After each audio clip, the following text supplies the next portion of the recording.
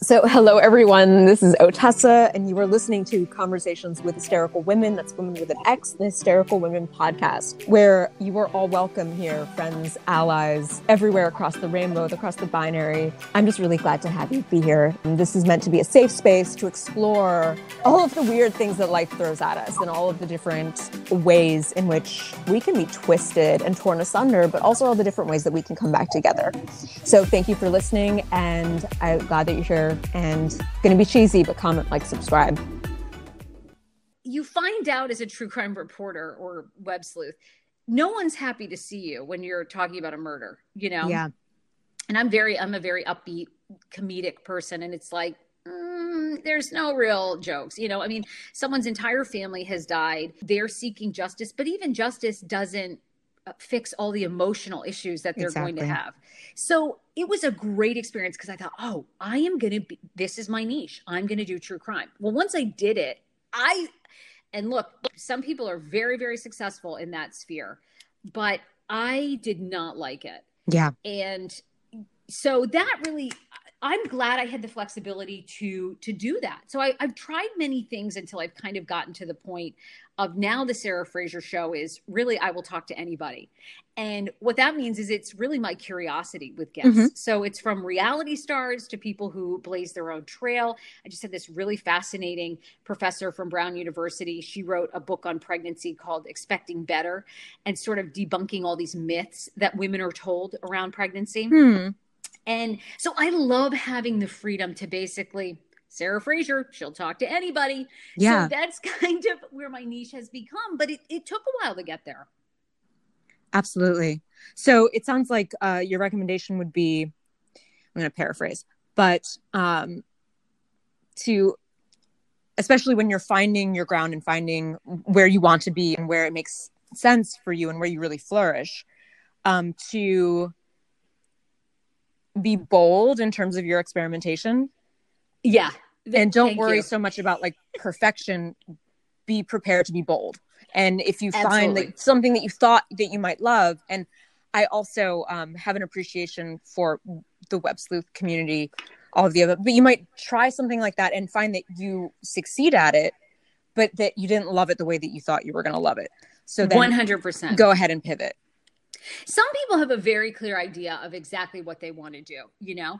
That must be nice. Yeah, exactly. And I commend you. Yeah. You know, people are using podcasts, they're realtors or they're selling something and they're using it as a way to give you some information, but to basically hook you into either their course that they're offering or their home that they're selling. And that's a great niche. That's how one way you can make podcasting work. Other people are doing it around relationships, but I would say to go into this with an open mind. If you just want to learn how to podcast and become a great host and a great interviewer, or you want to share your comedy. And like you said, just experiment and give yourself that time to figure out what is it that I really want to do. So that would definitely help for both making this into something that is a revenue stream, but also is good for your mental health. Any other sort of suggestions that you would have so that, because I think that people can think that it's a lot easier than it is. And it's not easy.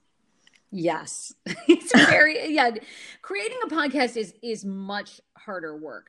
Well, you know, I always say this statistic, two things that I learned from podcast conventions and I distribute my podcast through Libsyn, and what Libsyn taught me, because I've listened to some of their talks, is on average, you shouldn't look at your downloads for 2 to 3 years, which the minute they say that, you know, the entire audience is like, boo. Yeah. Everyone's like, well, I want 10,000 downloads an episode. Most podcast episodes get 100 downloads per episode. So, you know, I would go into it and you've got to kind of remove all those expectations and also really kind of wrap your mind around that it is going to be more work. Booking guests is a full-time job. Thinking about, do you want to co-host? Co-hosts are wonderful. But also they can be very difficult. I mean, I co-hosted with people for years and then finally got to the point, one, from a financial decision, because I was like, all right, I actually want to garner some money from this podcast because I'm making money, but a lot of the times I'm paying a podcast, I'm paying an editor. So that was one of the decisions I decided to go out on my own. some people love podcast hosts, but I think that's another place where niches need to be explored, because maybe you want many different hosts. You want somebody different with you every time. Mm-hmm. Maybe you don't. Maybe you value, hey, you guys don't care if you make any money. Let's just have a great time. So I think, yeah, thinking about, and also giving yourself some grace, because it's definitely a harder thing than you think.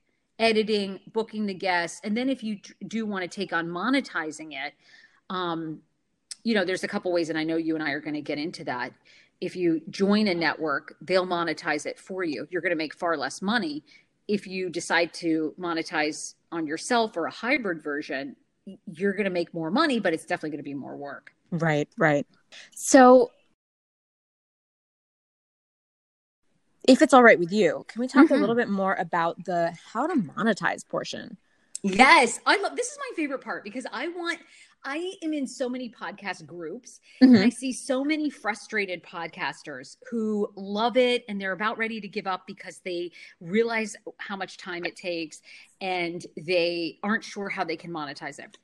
Anyone who has a podcast now, and I'm not talking, you do not have to have thousands of downloads. I started monetizing my podcast with 1,000 downloads an episode, which I know seems like a lot when the average is 100.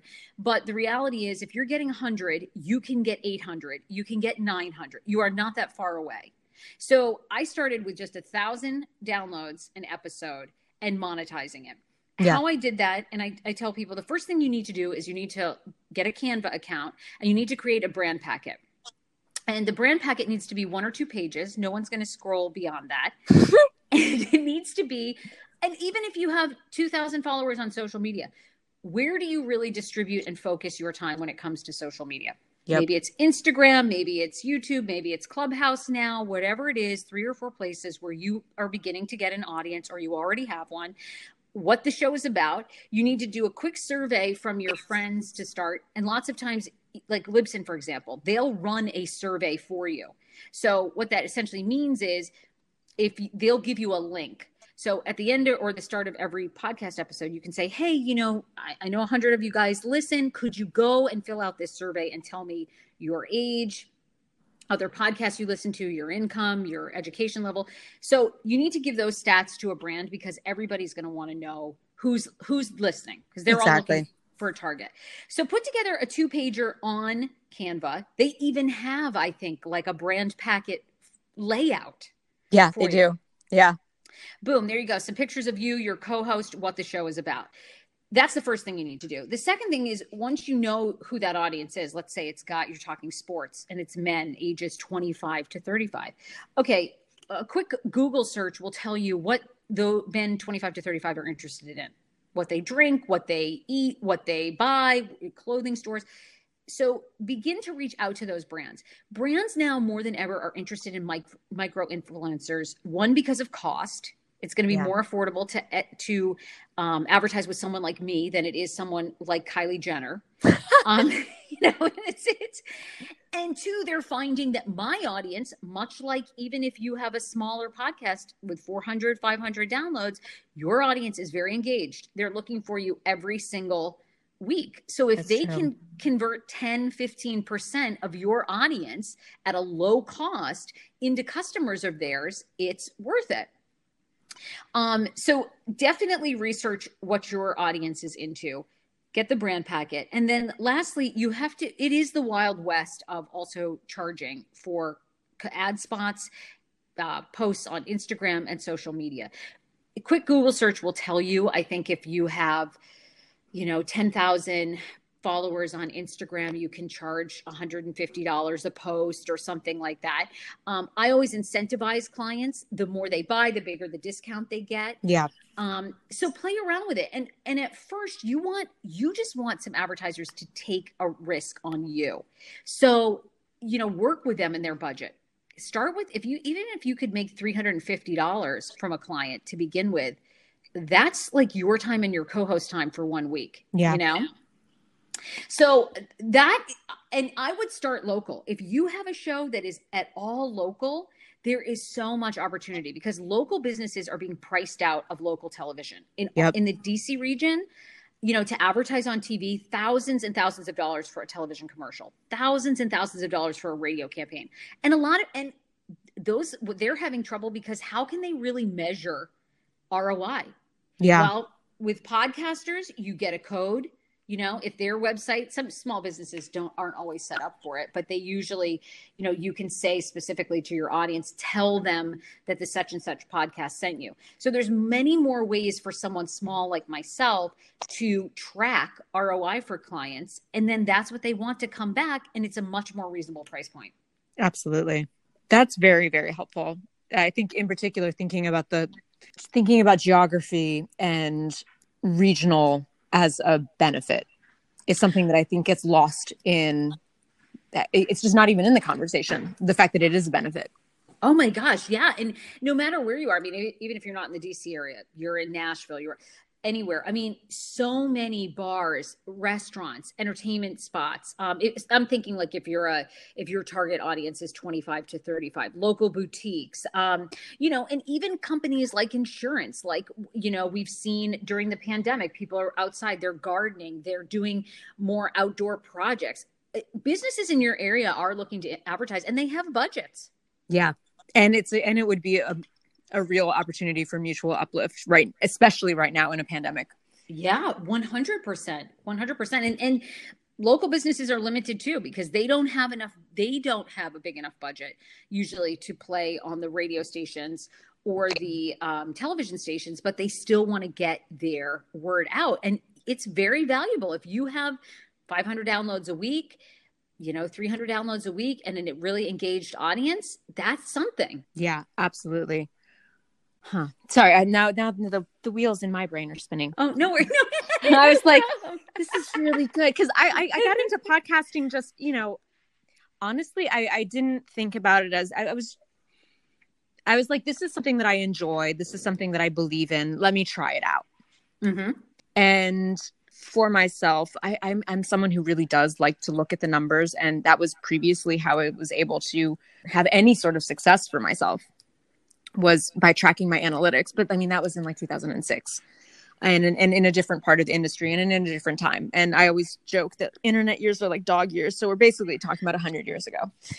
So like what worked 100 years ago isn't going to work now. But yeah, I started it. And weirdly for me, I wasn't looking really at the numbers. I was just doing this thing because it was something that I cared about. And yeah, and it was basically an expression of my mental health and an exploration of that. But now that when what's funny is when you realize that like, wow, people actually listen to this. Like, yeah, like people like it. And like people that I don't know will write me nice messages. Yeah. And that's just like mind blowing because I just did it. I mean, like full disclosure, like my mother had died and I was kind of grieving and everyone kept talking about like mental health and self-care. And I was like, what the hell are these things? I don't even understand what these things are. And so wanted to talk about like these kinds of things with people who are more in like health focused areas instead of like, let's say Gwyneth Paltrow, because most of the information that I was getting about these things seemed more like targeted ads and not actually healthcare professionals. So that's what I was doing. Yep. And amazingly enough, people were also interested in this, about hearing what nurses had to say about mental health and self-care, et cetera. But after having that kind of realization where I was like, oh, wow, people are actually listening to this. That's so weird. That feels nice. But like, what do I do now? So in my mind, I was like, those are all really, really excellent bullet point things that I can do or have done, but could do better in terms of scaling. Yeah. And, I mean, I'm always like at some point, and everybody's different. Everyone is approaching podcasts differently. And maybe it's like, you don't even want to bring the monetization into it because kind of like how you started, it was just an outlet. And if that's how you're feeling in your gut, you should do that. For me, I always have made money in media. So simultaneously, I kind of wanted to learn how to become a businesswoman and get paid for my time. Exactly. But someone like your show, I mean, the other thing that so many companies are looking to podcast. You may even consider approaching a mental health advocacy group that has funding and saying, okay, hey, let's do, 25 podcast episodes this year. I'll host it and you underwrite it for $20,000. You'd be surprised. I mean, a lot of people are looking for that because they can have their managers on, they can have, therapists that they work with. Yeah. So I love getting creative because I'm like, oh my gosh, sky's the limit. It's this, if you have a fishing podcast, I mean, you could be going to a fishing organization, you could be going to a big brand company. You could be saying to them, okay, underwrite this. I'll work with you. You can help pick some of the guests. I'll pick some of the topics. You would be amazed. I see that a lot too. There's so many ways to get creative. And it's like, what a cool thing if you're doing this passion project you love, and then you're actually getting some money for it. Exactly. Yeah.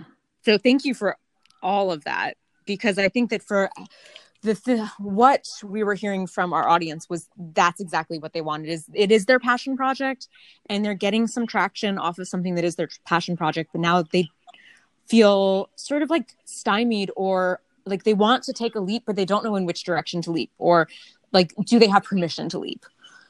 Yeah. Oh my God. And when you say leap, what's their struggle? Like leaping financially, or leaping to get more downloads, or what? So I think that how a lot of people would say, like, oh, you need to invest in yourself, which is a terrifying thing in a pandemic. Oh, yeah. Because, money is tight. And I think you can say invest in yourself. But that doesn't really come to the point that what if you can't afford to lose that investment?